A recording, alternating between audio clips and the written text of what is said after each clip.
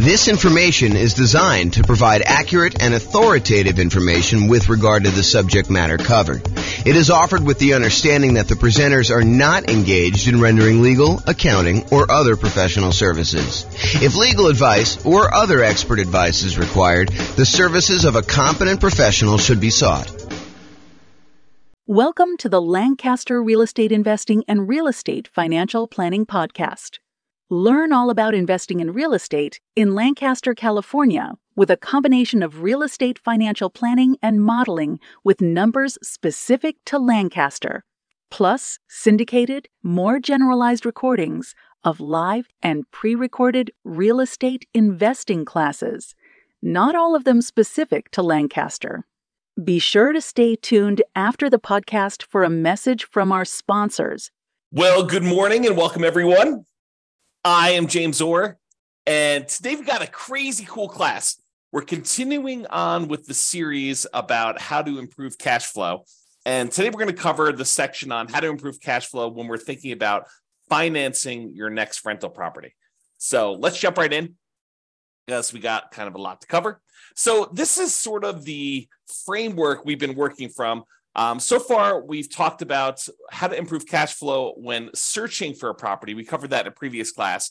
Today, we're going to be focusing in on this section right here, all the different things we can do to improve cash flow when financing our next rental property. And then in subsequent classes or subsequent classes, depending on how you like to say that, we will talk about how to improve property cash flow when we talk about the strategy that we're going to use, what real estate investing strategy we're going to implement, and then how to improve cash flow by improving the property itself, and then how to improve cash flow during the marketing of the property in order to find a tenant or tenant buyer, and then how to improve cash flow when we own the property. And then finally, we'll finish up with how to improve cash flow on a property while we're renting it.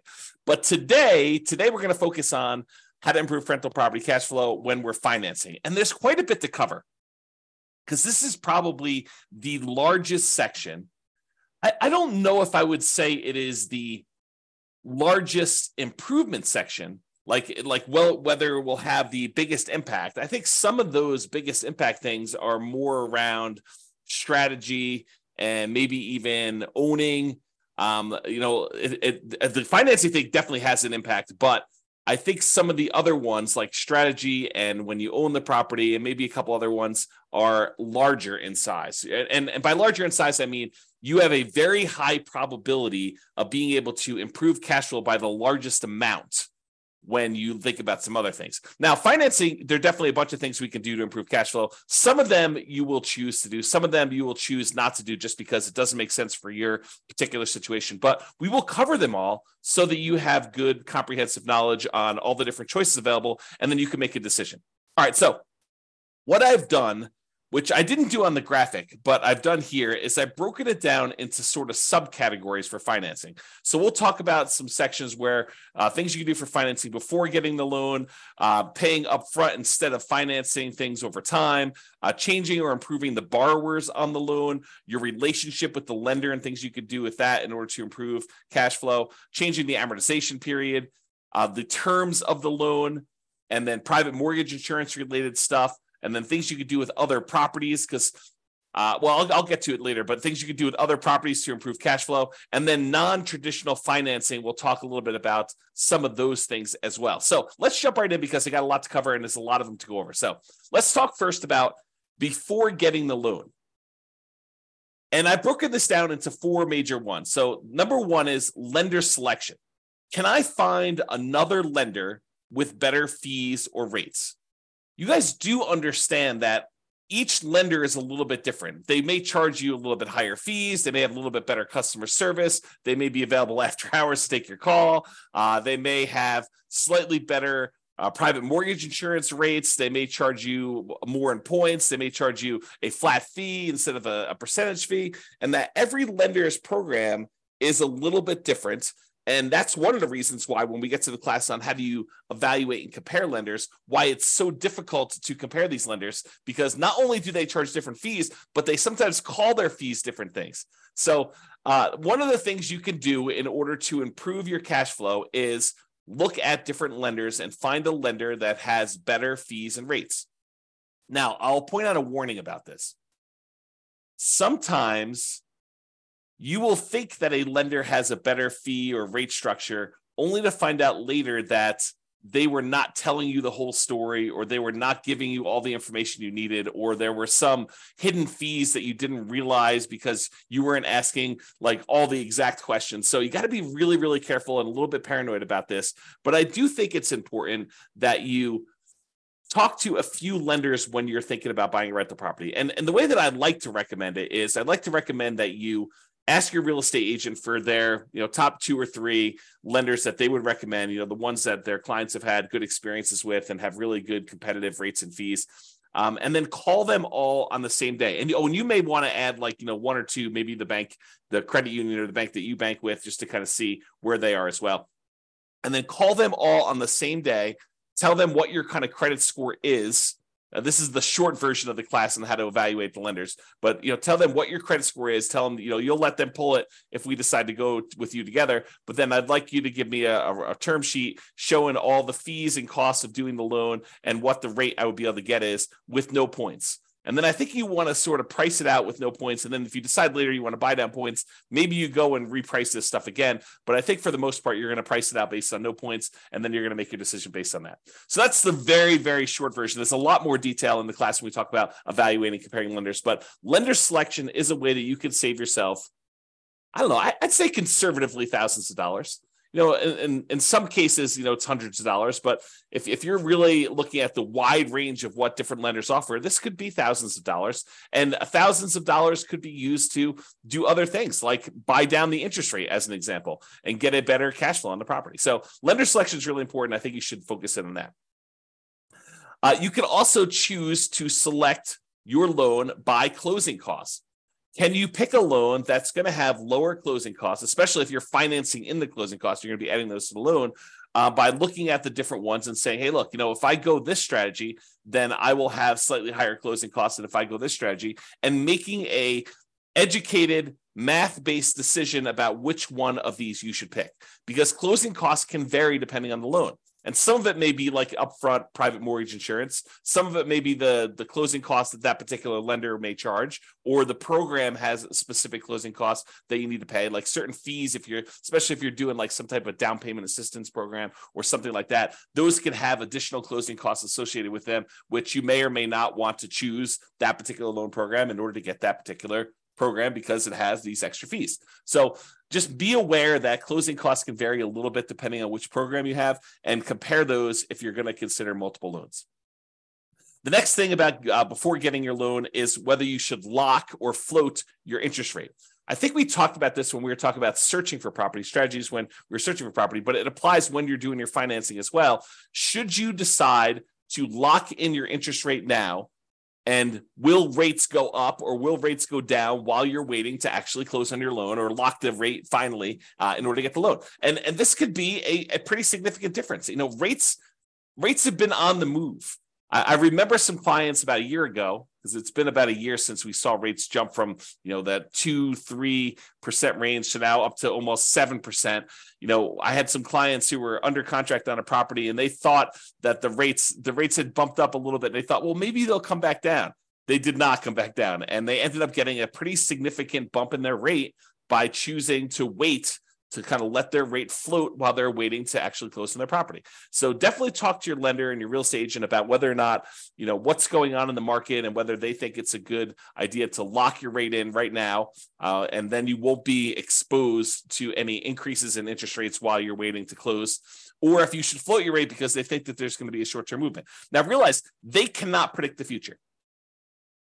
As much as you'd like them to, your mortgage broker is not a fortune teller. They do not have a crystal ball. They can't tell you, I will guarantee you that rates are coming down, because no one really knows. Sometimes we think that things are going to happen, and then some world event happens that kind of derails the whole idea, or maybe they were just wrong about their prediction. But I could totally see a real estate agent or a lender telling you, oh yeah, we think rates are coming down. The Fed's going to, make an announcement on Tuesday. And between when they like make this prediction, and Tuesday comes along, a country attacks another country and it throws a whole bunch of chaos into the mix. And maybe the announcement they thought was coming does not come. And there's a lot of uncertainty in the marketplace, and that causes rates to go up. So we never really know what's going to happen. And so there's always some inherent risk, which is just part of life. And so you just need to deal with this and think about it. In some cases, it's better to lock it. In some cases, it's better to let it float. All right. And before getting the loan, here's another one related to financing. Can I offer less on my offer and still get it accepted to reduce my purchase price, which will ultimately lead to a lower monthly payment, which will lead to improved cash flow?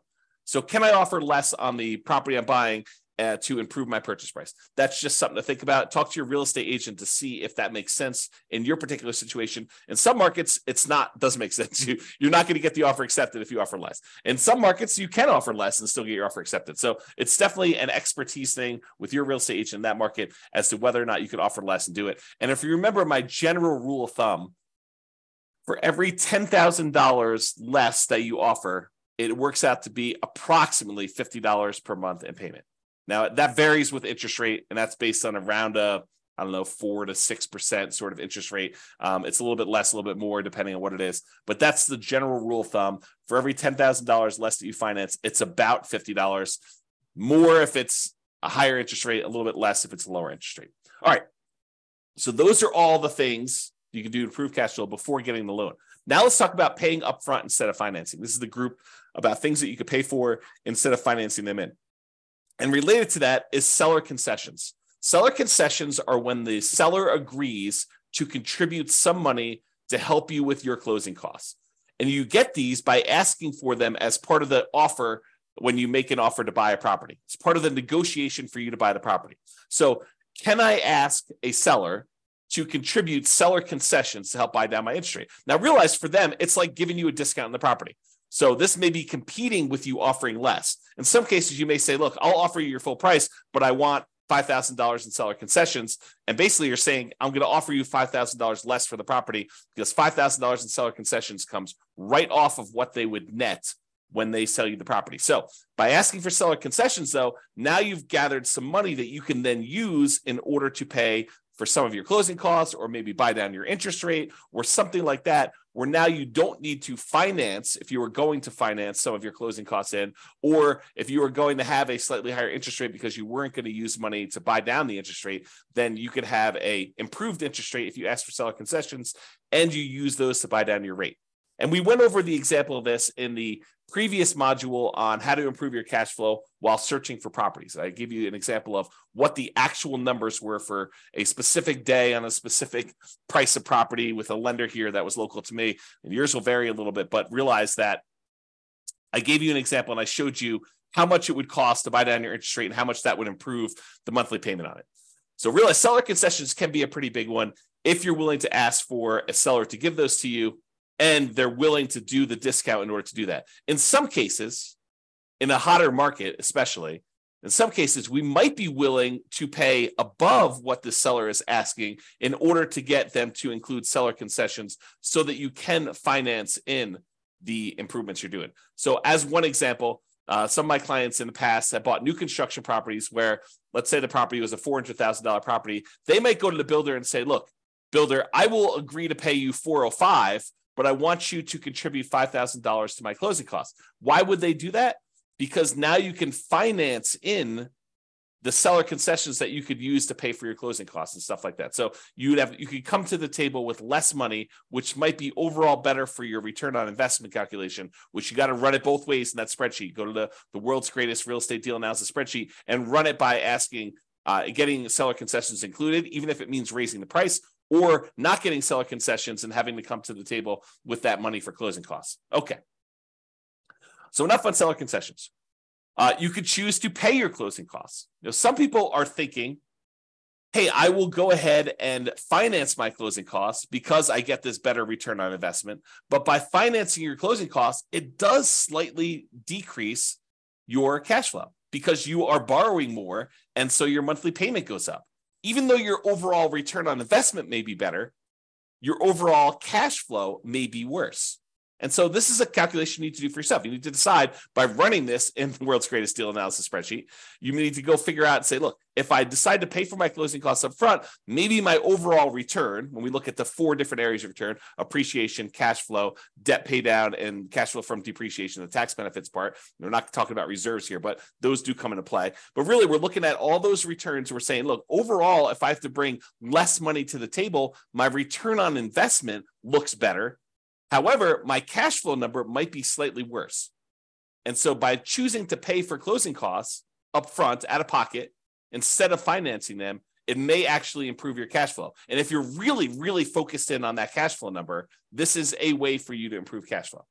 Okay?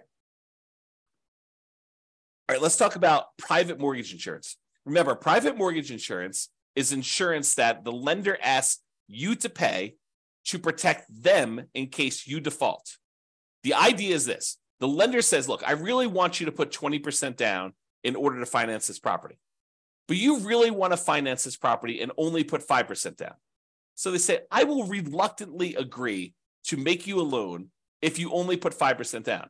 However, what I need you to do is I need you to hire this third-party insurance company, and I want you to pay them their premiums, their insurance premiums, such that if you default on the loan, they will make me whole. If I need to go sell this property and I have a loss because you didn't put 20% down and there's not this cushion of equity protecting me, if I need to foreclose on you for me to be able to sell it, get out of the property and make all my money back, including all the attorney's fees and probably selling at a slight discount and all those different things. So there's usually a 20% cushion of equity if you put 20% down. If you're only coming in, you're only putting 5% down, they want you to go pay a third-party insurance company that will protect them in case they need to sell the property because you defaulted, they foreclose, and they need to get their money back. And so you say, I will agree to that. I will pay this monthly fee or an upfront fee in order to have this insurance company protect you because I'm only putting 3.5% down or 5% down or 7% down or 19% down. Anything less than 20% is typically what you need for PMI, what they require for PMI. Okay. So there's a couple options with PMI though. In one case, you could choose to pay PMI monthly. Some of these private mortgage insurance companies will allow you to pay your private mortgage insurance monthly, and some of them go away after you've gotten back up to that 20% equity. Not all of them. For example, FHA never goes away.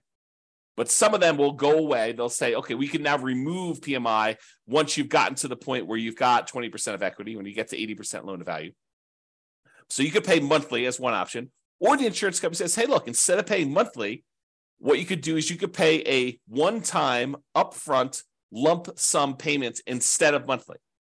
And if you're concerned about cash flow on your rental property, you don't want to have this $150 to $250 a month private mortgage insurance payment on a $500,000 property, somewhere in that ballpark.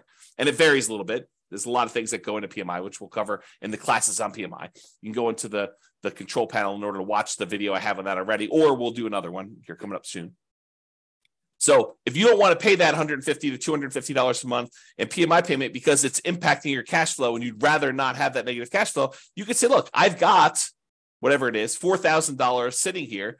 I would rather take this $4,000 and I'd rather pay it upfront in order to have that monthly payment for PMI go away. And so cash flow improves by, in this case, whatever it is, $150, $200, $250 a month by paying a single $4,000 payment. And then you got to calculate, is that a worthwhile return for me? Is paying $4,000 now to get $200 or $250 better cash flow a good return for me doing that? Okay. And so those are the things to consider paying upfront instead of financing. Another thing that we think about for paying upfront instead of financing is paying a fee in order to get a staggered interest rate loan. This is very popular right now because interest rates have gone up so much. A lot of builders especially are doing something like this where they're saying, hey, look, we will go ahead and buy the property from us, pay full price, and we will prepay some interest on your loan so that in year one, you have a significantly lower interest rate than we have right now. In year two, you have a lower interest rate, but not quite as low as year one. And then year three, it goes up to whatever the regular interest rate was. And what they're really doing is they're prepaying your interest on that loan in order for you to not have that for the first 2 years. So I'll put some numbers on it just to give you an example. And this may not be exact. You need to go talk to your lender about what they might be. But let's say interest rates right now are 7%. So you go to the builder, you say, look, builder, I want to go buy this property. It's a $400,000 property as an example, and I'm going to pay you, and the interest rate I can get with the lender is 7%. So the builder says, look, I will go ahead and buy down your interest rate, and it's kind of like staggered for 2-year plan. And they'll say in year 1, you're going to have a 4% interest rate, and that'll be the interest rate for the first year. After that, you're going to have a 5.5% interest rate in year 2. And then after year 2 is done, starting in year 3, you will have that full 7% interest rate. So your cash flow, if you were buying this as a rental in year 1, would be significantly improved. Most of the time, a lot of people are doing this as a nomad strategy where they're moving in. And so the interest rate for the first year while you live there is considerably lower. And then the year afterward, the second year, it's lower, but not quite as low. And so your cash flow on your first year as a rental, if you decide to do the nomad strategy and then convert it to a rental after living there for a year, is improved for that first year. But then after that, it goes back up to 7%. And some people are thinking, well, interest rates will surely come down in the next 3 years. Well, maybe not. We don't really know what interest rates are going to do. They may come down in 3 years, and then at which point you could probably do a refinance out, to kind of change your rate, a rate and term refinance to change the rate on the loan, if it comes down low enough to do it. And remember, if you were living in the property and then you moved out and now it's an investment property, it's a very different kind of like rate that you might get on investment property than if you got in an owner occupant. It's usually higher. So you got to kind of consider these things when you do that. In general, I'm not saying they're bad. In general, though, I don't like the staggered rate idea. I mean, if you're only going to hold a property for a short period of time, I could see it being beneficial to do for a very brief period of time. But I'd almost rather they take that money and give you a lower rate for a 30-year term. That way you can keep that loan for 30 years. Although some people are like, but James, I'm going to be refinance. I'm going to sell the property because I'm going to reuse the equity. I'm going to re-leverage up. I'm going to do a cash out refinance, or I'm going to go and do a rate and term refinance when rates come down. So why would I go buy down the rate for 30 years if the rates are higher than what I think I'm going to get? Well, we don't know what the future is. And so I think that's one of the big concerns about whether you do this for 30 years or not. Maybe I should do a separate class on that idea. To be determined.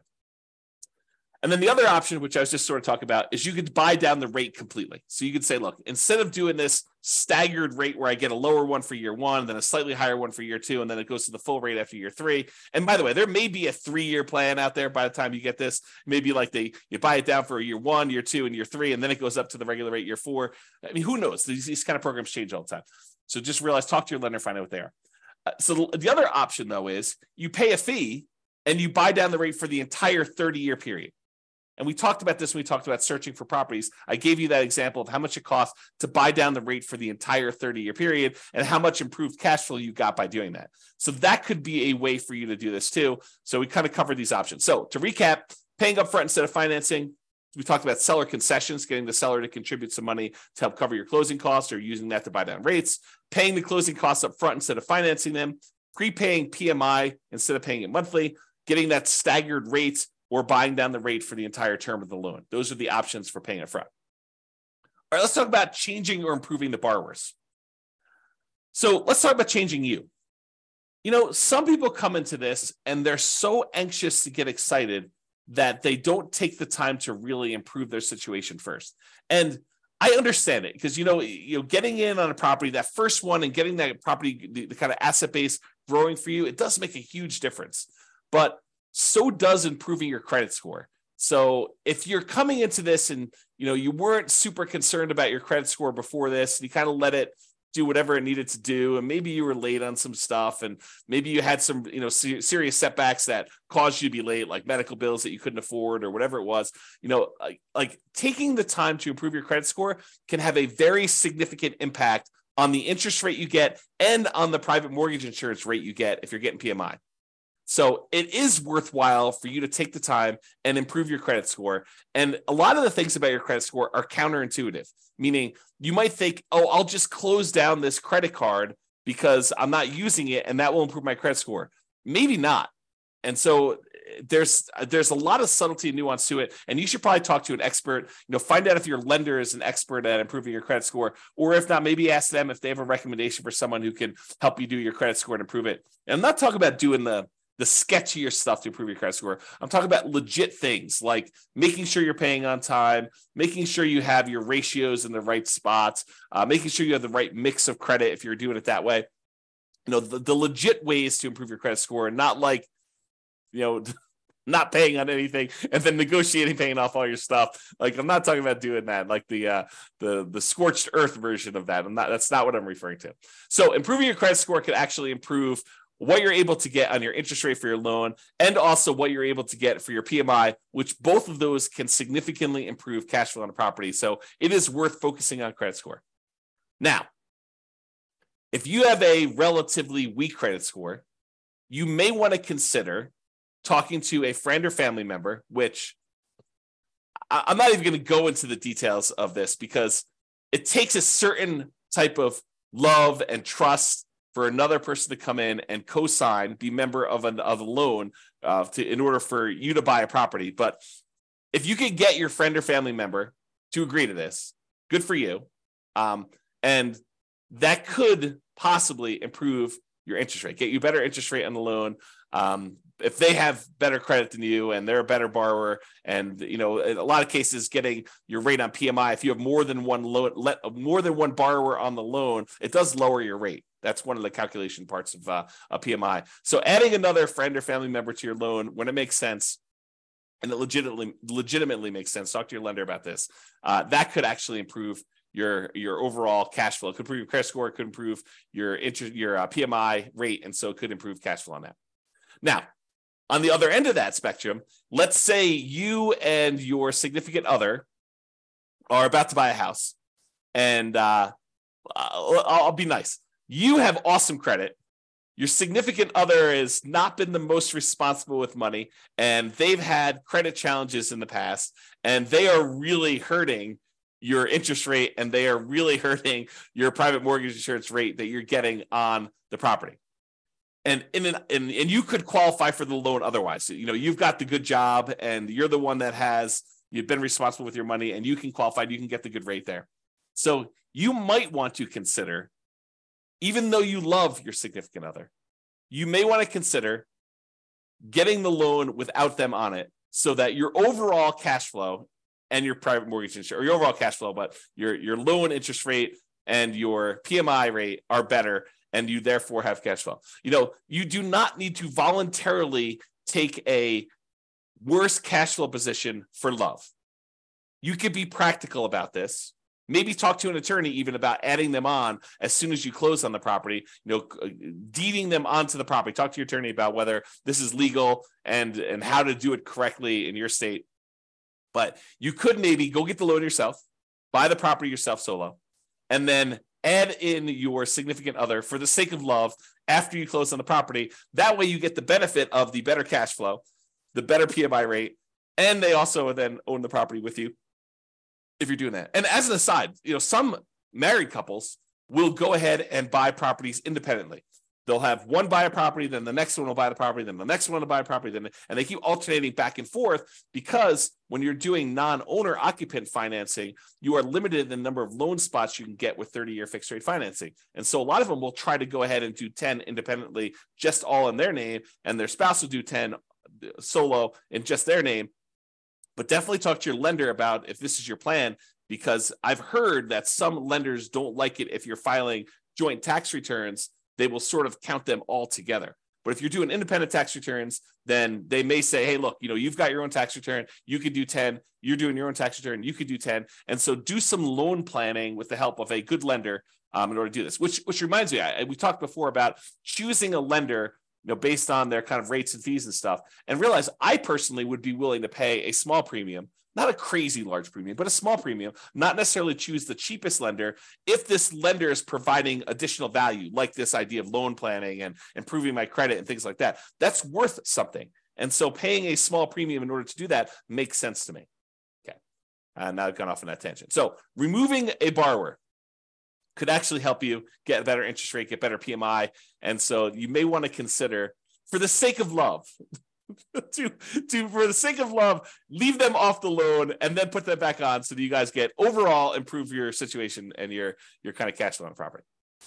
And then using a similar idea to adding the borrower, you could partner with somebody who is a loan partner who could just get better loan terms. So the idea is maybe you form an LLC.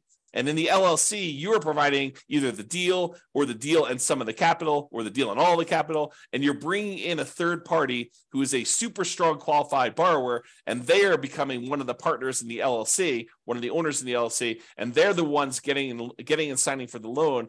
And that could be a better way for you to do it than if you were to go do this solo, get the loan, or if you guys were both to go buy it and, kind of like both of you on title solo, so go talk to your attorney about structuring this and how it would work, and talk to your lender about how this would work with having a loan partner and whether that gets you better loan terms. Okay, so we talked about that. Now let's talk about your relationship with the lender. And I will tell you, of all of the strategies we have here, these are probably the ones I've seen the least, actually implemented the least, and probably the ones that have the least impact. But they do sometimes come up, so I wanted to mention them to be comprehensive. So here are two different things that discuss your relationship with the lender. Number one, some lenders will allow you to get a small discount on your interest rate if you set up automatic payments. And it's usually on an account that they have in their bank.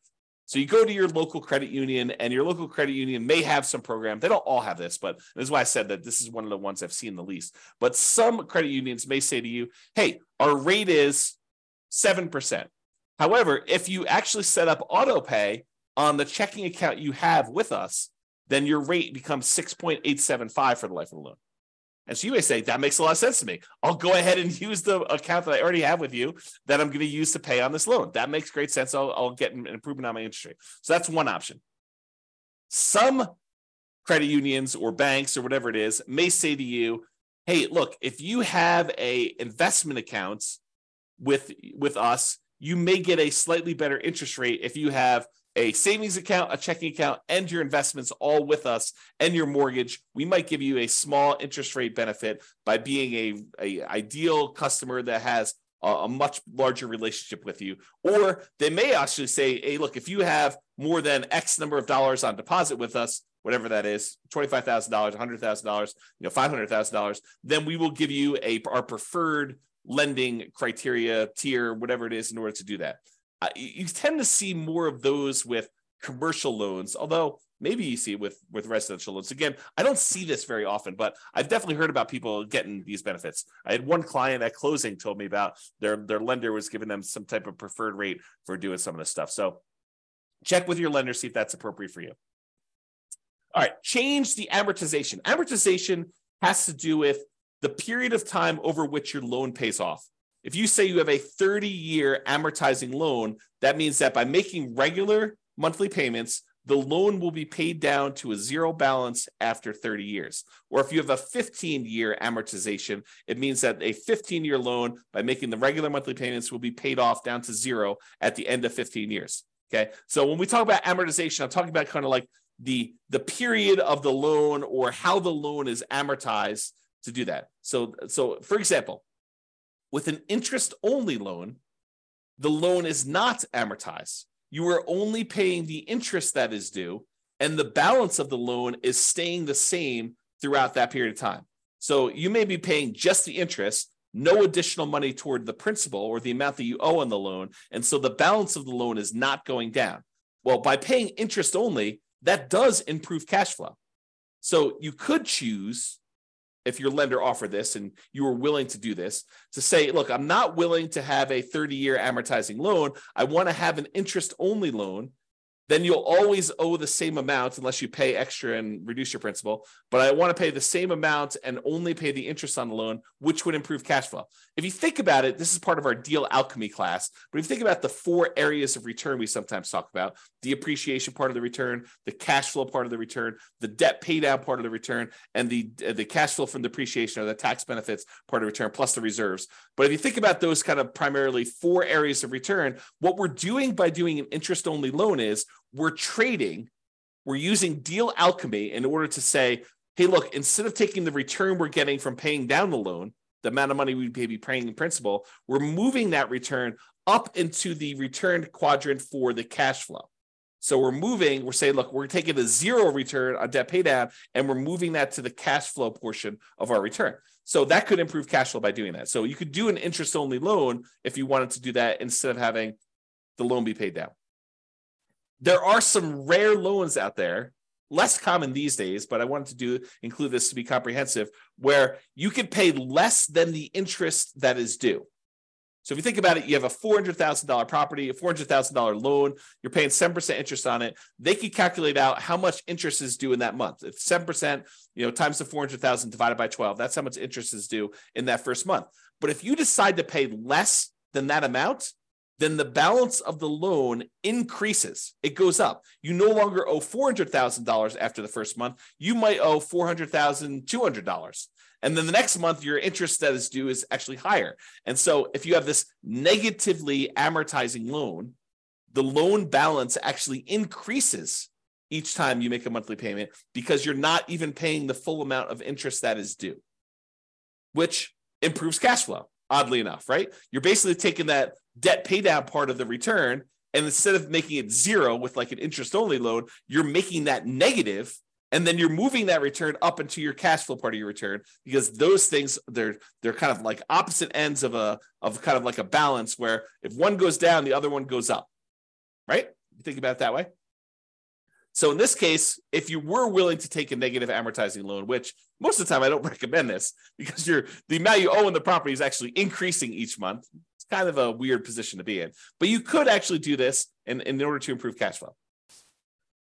All right, rate from loan term. So I don't know if you realize this, but if you get an interest rate on a 30-year loan versus the interest rate on a 15-year loan, the interest rate on a 15-year loan tends to be lower than the interest rate in a 30-year loan. So if you go to a lender and you ask them for quotes for both a 15-year loan and a 30-year loan, the 15-year loan will have a lowest interest rate. It'll have a higher payments because you're paying off the same loan amount over a 15-year term. So the amount you're paying in principal goes up considerably. So the payment amount on a 15-year loan will be much higher, and the payment amount on a 30-year loan will often be much lower. However, the interest rate on a 15-year loan will be lower, and the interest rate on a 30-year loan will be higher. Okay, so you could go to a lender and say, I'm going to change my loan term in order to change the interest rate, which might impact your cash flow on a property and may be beneficial for you. It's not going to be beneficial from a pure cash flow perspective, probably change from a 30-year to a 15-year loan, but it might actually improve your overall return on investment numbers. Although you'd have to do the math on that. And I think most of the time it would not, but you can do the math and see. Okay. Loan term.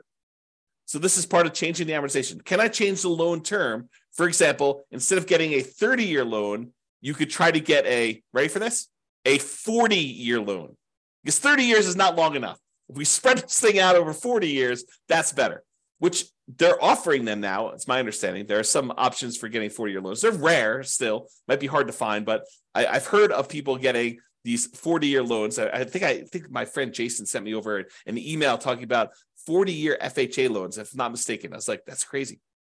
So anyway, if you got a 30-year loan, the payment on that would be higher. Hard for me to even say.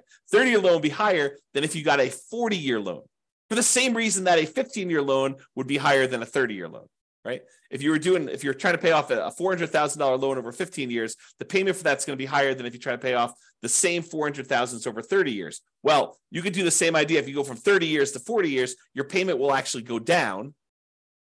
And so that would improve cash flow. Something to consider. All right. So we've talked about changing the amortization. Let's talk about loan terms. Loan terms are sort of like the things that go into the loan. So amount borrowed. Could you put more down, larger down payment, to reduce the amount that you're borrowing? Or could you buy a less expensive property, put the same percentage down, and reduce the amount you're borrowing? Because by reducing the amount you're borrowing, that would improve your cash flow. So change the loan terms. Either put more down or reduce the amount that you're borrowing by buying a less expensive property. You could also adjust this by adjusting the loan to value. Can I put more down to improve my interest rates by doing a lower loan to value? For example, if you put 20% down to buy an investment property, they will quote you a certain interest rate. Let's call it 7.5. However, if you put 25% down, if you put 5% more down, not 5% more of the 20%, but 5 points more, so 20 to 25, I know that's confusing. Put 25% down instead of putting 20% down, then they will give you a lower interest rate. It may go from 7.5 to 7%. It's that significant. So a lot of times when you run the math, if you've got the ability to come up with extra down payment, one of the biggest jumps you tend to get is going from that 20% to the 25%. And they do usually have jumps for 25 to 30 and 30 to 35. They just tend to be a little bit smaller. But there's a big risk, or at least perceived, it probably is true, but there is a big risk reduction for them by having you go from 20% to 25%. And so they will often give you a better interest rate from going from 20% to 25%. And it can be significant. This could be a significant way to improve your cash flow from two perspectives, right? First of all, you're borrowing less because you're putting more down. And secondly, by getting more down, you're getting an improved interest rate, which will further improve your cash flow. So you get like a double positive benefit by putting this more down in order to go from a certain loan to value to a higher one. And by the way, this applies to from putting 3.5% down the FHA loan to maybe putting more down, or putting 5% down on a conventional loan to putting 10% down. So this could also improve it that way. You got to call up your lender and find out what the difference is at that time for you and your specific credit score and your specific loan amount, and see what the numbers are. And they change all the time. So I can't give you like a fixed number. It's always this. You got to call your lender to find out, but it can improve it. Okay.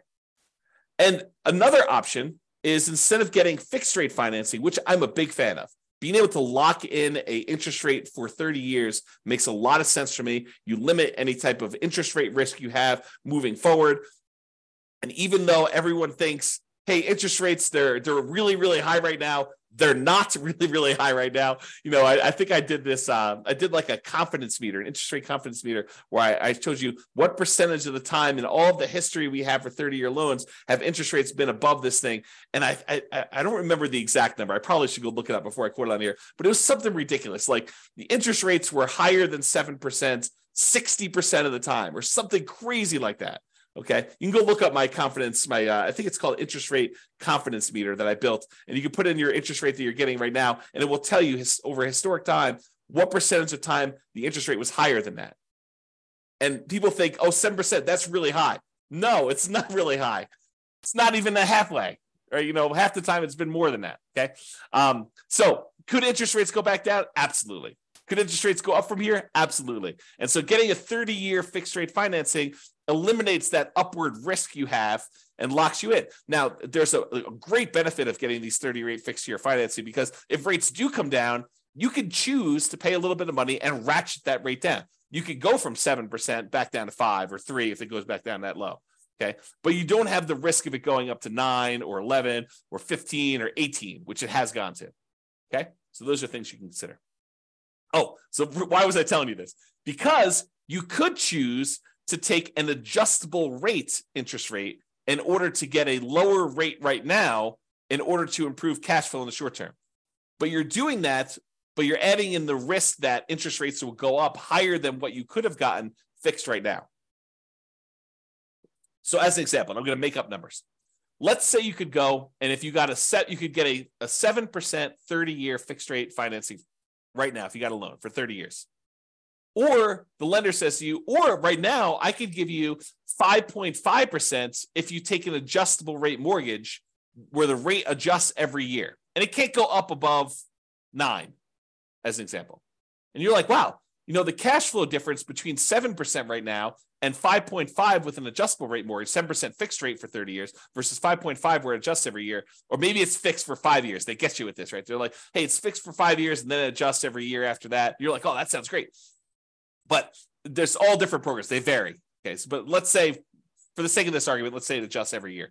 So they say, I'll give you 5.5 today, but it can adjust every year. You're like, that sounds really good.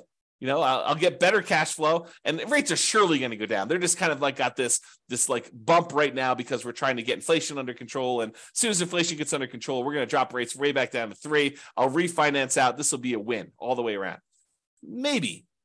And let's say next year, the rates are now at 9. And yours says, okay, it's going to bump up, and maybe they have a cap on how much it bump up each year. And so maybe the cap is a point each year. So it goes from 5.5 to 6.5. You're like, I'm still winning. Year 2, it's still lower than what I could have gotten if I did fixed rate financing that year. And you got another year, and now rates are 11.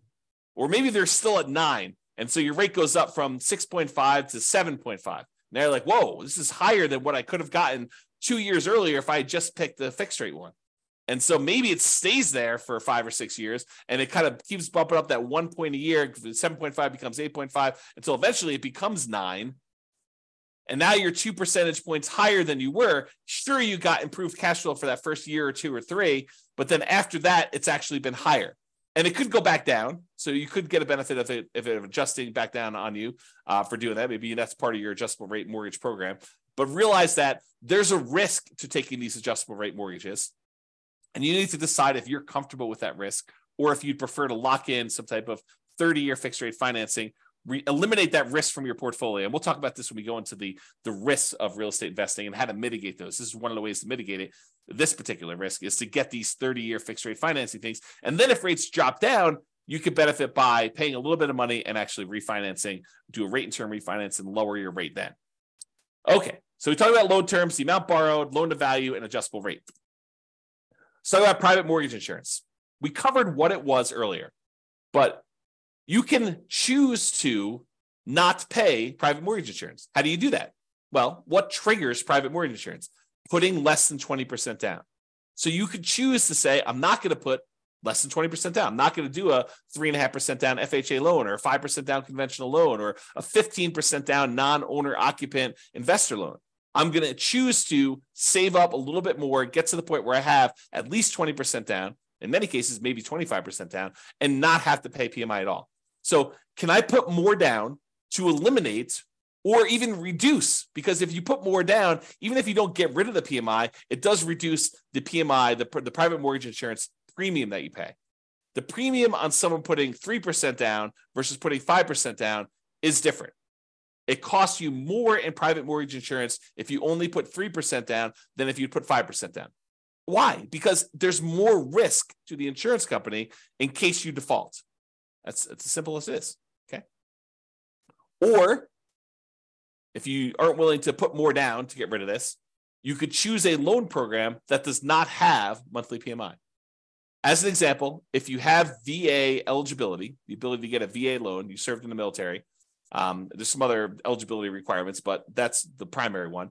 If you served in the military, the VA loan does not have monthly PMI. They have a upfront like guarantee fee or VA funding fee that acts sort of like private mortgage insurance. Basically, they're collecting this funding fee and then the VA is actually guaranteeing the loans for the lender. So if the lender says, hey, look, they defaulted, they only put 0% down and they defaulted on this, the VA then guarantees the lender and pays them for that. So that's why there's a VA upfront funding fee. It acts like a version of PMI. It's not called PMI and it's not monthly, so it improves your cash flow and you can finance it. But that's kind of how the VA thing works. So you could choose a loan program that does not have monthly PMI and do it that way. All right, so that's the eliminate PMI option. We talked about this before. You could prepay PMI. You could choose to pay for PMI in one upfront lump sum payment instead of monthly, and that would improve your cash flow. You pay $4,000 instead of $200 a month. Cash flow improved at a cost of $4,000 upfront. And the other thing, which we also talked about, is improving your credit so that you can get better PMI rates and better interest rates. So it can improve your credit. Improving your credit can actually impact cash flow in 2 ways. All right. So that's all the stuff about private mortgage insurance. All right, let's talk about other properties. So if you think about this, a lot of times we're focused in on how do we improve cash flow, and we're like laser focused on how do we improve cash flow on this property that's I'm about to buy, that's right in front of me right now. But sometimes it's better to take a step back and say, okay, I want to buy this property. However, I'm really most concerned, and maybe this is not true for you, but I think it's true for most people. I'm really most concerned about my overall cash flow picture, not just cash flow on this one property, but if I can improve my cash flow overall, even if it means the cash flow on this property is slightly worse, but I could actually do it with like all of my properties combined, it is a net improvement, a significant net improvement, hopefully, then that's better. Because really, we don't care if we're making $100 a month or $200 a month on a particular property. We care what we're doing overall on all of our rental properties combined. That's really what's going to get us to financial independence. So if you think about that, we really should ask some questions about, well, what about other properties we own? So for an example, can I do a cash out refinance to either buy or refi another property? So imagine for a minute, you have a lot of equity in another property and you only have 5% down to buy this property. Or maybe you have, let's make an easier decision. You only have 15% down to buy this property, but you have way more than that extra 5% on another property sitting somewhere else. You could go and say, look, I'm really overall concerned about my cash flow. And while this one property that's got a lot of equity is cash flowing great, it might be better for me to go put a home equity line of credit or do a cash out refinance or do something on this other property that I've got a ton of equity in to get the extra 5% or maybe an extra 10% down payment. So I can get from where I was at 15% to all the way to 25% so that the cash flow on the property I'm about to buy is way improved. I would hurt my other property that I had a little bit by doing this money and borrowing against that one, but it would mean such a big difference on the other one that I'm about to buy that it is worth doing. Think about it that way. You went from having let's say you're doing a non-owner occupant loan, an investor loan. So you'd have 15% down. You'd otherwise have PMI on that one. And the interest rate in a 15% down loan tends to be pretty ugly.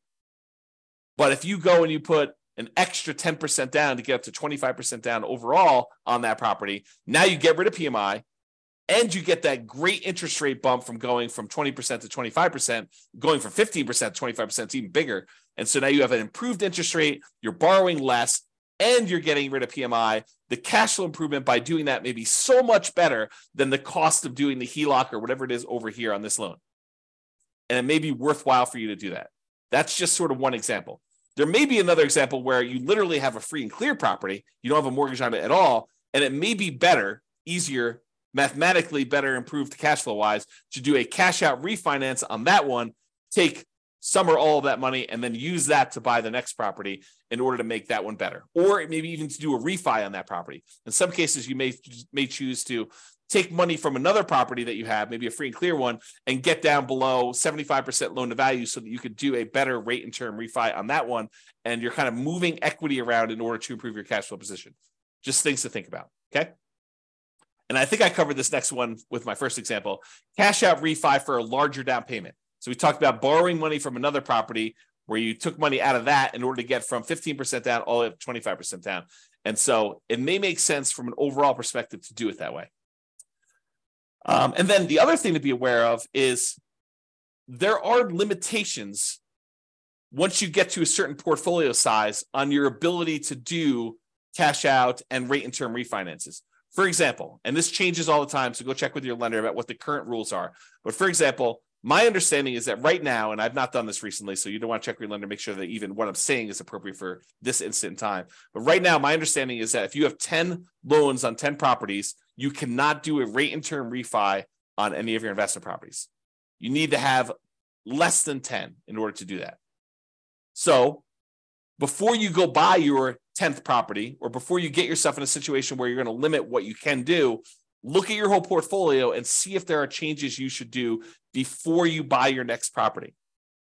So should you do a rate and term refinance or a cash out refinance on a property before you buy your next property, where it makes sense to do that because now you have less properties? We sometimes see this, although I'm not sure it exists anymore, but sometimes we see this when you get over 4 loans. The rates when you have less than 4 loans is one thing. The rates when you get over 4 loans might be something different. So check with your lender about rules that might apply to you and ask them the questions like, okay, so I'm thinking about doing a rate and term refi in the future. Is this going to affect me doing that? And these things can change. So they may not tell you something that applies a year or 2 or 3 down the road because there may be a change of policy, but using the rules right now, are there limitations on that? Okay. And then I have a note here, not just improving cash flow on the property you're buying, but on other properties before you can't easily fix it later. So we may not be talking about the property you're buying. We may be talking about your whole portfolio and fixing anything that could potentially, you don't want to paint yourself into a corner by buying this property now and not taking care of the other stuff ahead of time. That's what we're talking about. All right. Second to last slide. Non-traditional financing. If you have cash, you could just pay cash for this property and avoid financing altogether. Someone says to me, hey, James, so interest rates are at 7%. I don't want to pay the 7% because, the interest rates are really ugly and the cash flow gets really ugly. What can I do? And I tell them, you could avoid the interest rates altogether by paying cash. And they're like, oh, no, James, that would take forever. I only have, 5% saved up. I would need to save up for whatever it is. And that would take forever to do that. And, I don't want to do that. Then I'd be way far behind.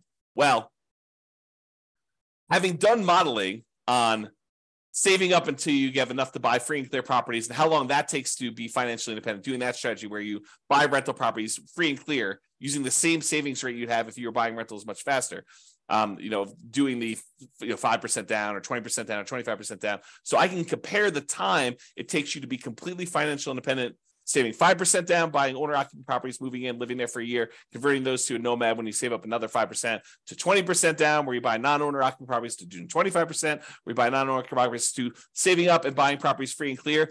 The extra time it takes to buy the properties free and clear is nowhere near how much extra they think it is. It's a relatively small difference to buy properties free and clear. So if you're really, really paranoid about this, if you're like, look, 7% interest rates, cash flow is really ugly in my marketplace, even with all the things that I can do in order to improve cash flow, it's not the end of the world if you save up and put more down, whether that's free and clear or 50% down in order to get to the point where you don't have negative cash flow. Like it doesn't take that much longer if you do that strategy. It's more discipline and you got to do some stuff with the money in the meantime. But think about it this, well, I'm not going to go into this. There's a whole class coming on this idea of speed versus the speed of 5% down or 20% down, 25% down versus buying properties free and clear. And probably another class eventually on 50% down. I just haven't run the numbers on putting half down, which I just need to do, right? So it's not hard. I just need to take the time to do it. All right. So you could pay cash, which would significantly improve your cash flow, which is one of the reasons why it's not that much longer. Because when you buy a property all cash, it makes up a huge amount of ground to you having the amount coming in that you need in order to be financially independent. When you buy a property that you put a little bit down and you only have a small amount of cash flow, well, that doesn't contribute that much to you being financially independent. But when you buy a property free and clear and you have all of the cash flow, minus your kind of taxes and insurance and maintenance and vacancy, but you don't have a mortgage payment, which is usually a pretty large chunk of that, and your cash flow is very, very large, you don't need very many free and clear properties to get to the point where you're financially independent. Whereas if you buy ones that have small amounts down, 5%, 10%, 20%, 25% down, then the amount of cash flow you get on those is a lot smaller. You need a lot more, or you need a lot of time for them to build up to the point where they have cash flow going. So math is really interesting. All right, I've gotten off on a tangent long enough on that one. So you could pay cash. And would it be better to do that as a consideration for you? You could choose to seek out private financing. Talk to grandma and grandpa at the Thanksgiving table and say, hey, you got any money in CDs? I'm doing this real estate investing thing. Interest rates right now are 7%. What are you earning on your CDs? Well, I'm getting 2%, 3%. Okay, well, how about you loan me money at 4%? I'll pay you 4% on your money there. So you could structure private financing to get better terms than you could by going to a bank. Or all the creative financing things like owner financing, where you negotiate with the seller to get like purely bespoke financing terms, where it doesn't matter what the market's doing. You and the seller come to terms over what interest rate they're going to charge you, whether that's 11% a premium or 3% a big discount or 0% in some cases, right? Depending on how you structure it. So you could do owner financing like that. You could do subject to or wrap financing. Subject to is where you buy a property and you leave the existing loan in place. You're buying the property subject to the existing financing. Or wrap financing, where they have an existing loan and they're wrapping that with a new loan and they're making payments to the underlying loan and you're making a payment to them and they're keeping the difference. Or the lease option family, acquiring properties on lease option, where you're agreeing to lease a property from somebody for a period of time, and you have the rights to buy that. You have an option to buy it in a year or 2 or 3 or 4 or 5 or 10 in the future. Or maybe it's a lease purchase where you have a lease in place and you have a purchase contract that goes out a year or 2 years or 3 years or 4 years or 5 years or whatever it is, like that whole family of things. So would a seller consider some type of creative financing could be a solution to improve cash flow while we're talking about financing? And would those be better terms than you can get now from a traditional lender? Things to consider. Or the last one, loan assumption. We have all these loans out there that got 3%, sometimes less than 3%, sometimes 4% interest rates. And now interest rates are up at 6s and 7s. And so the loans that they had before are attractive, and some loans are assumable. For example, FHA loans. The challenge I think we're running into here with these loan assumptions, we've got all these really attractive loans out there, but unless you can get a big enough discount where the amount you need to bring to the table is relatively small, you're assuming the loan at what their current balance is. And since property values went up so much, we have this huge amount of equity that a lot of these sellers at least perceive that they have. And so you need to either pay off that equity or structure it in such a way that you're getting a big enough discount where the equity is a reasonable amount to pay in order to acquire these properties. But these could be attractive ways to structure it if you can overcome some of the challenges we have associated with that. Okay, so that's it for all the traditional financing. So in conclusion, optimizing cash flow is about maximizing income and minimizing expenses. And I have a typo. Correct the typo. All right. It's about maximizing,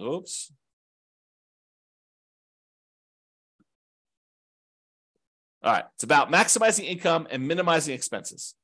Your mortgage tends to be a very large percentage of your expenses on a rental property. It doesn't have to be, but it tends to be, especially if you're putting very little down.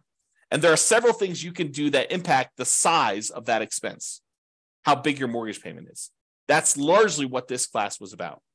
Making financing a prime lever for improving cash flow. So if we can fix that very large percentage of your expenses, that allows us to significantly improve your cash flow, which is why this becomes such a big, robust area to focus on. It is better, in my opinion, to take time to more holistically look at and improve on all the various aspects and stages of what improves cash flow. And so this one was one that had a lot of different options, a lot of different ways to improve it. Not necessarily all the biggest ways, although some of them could be pretty big, but not all of them are the biggest ways, but they could be an improvement for you. All right, so that's it. Hope you enjoyed the class. This has been James Orr. Bye-bye for now. With home prices up, mortgage interest rates up, and rents up, but not quite enough to counteract the higher prices and interest rates, cash flow on rental properties in Lancaster is harder than ever. Book a call with the Real Estate Financial Planner to apply our proprietary 88 strategies to improve cash flow on your rentals. See the show notes for a link to schedule your call and improve your cash flow today. If you're a real estate agent, lender, or professional in Lancaster that wants to help our real estate investor listeners, consider reaching out to learn about collaboration opportunities with this podcast. We'd love to add more value to our listeners by having you assist our investors buy, sell, and finance their real estate investments. See the show notes to schedule a call to discuss collaboration opportunities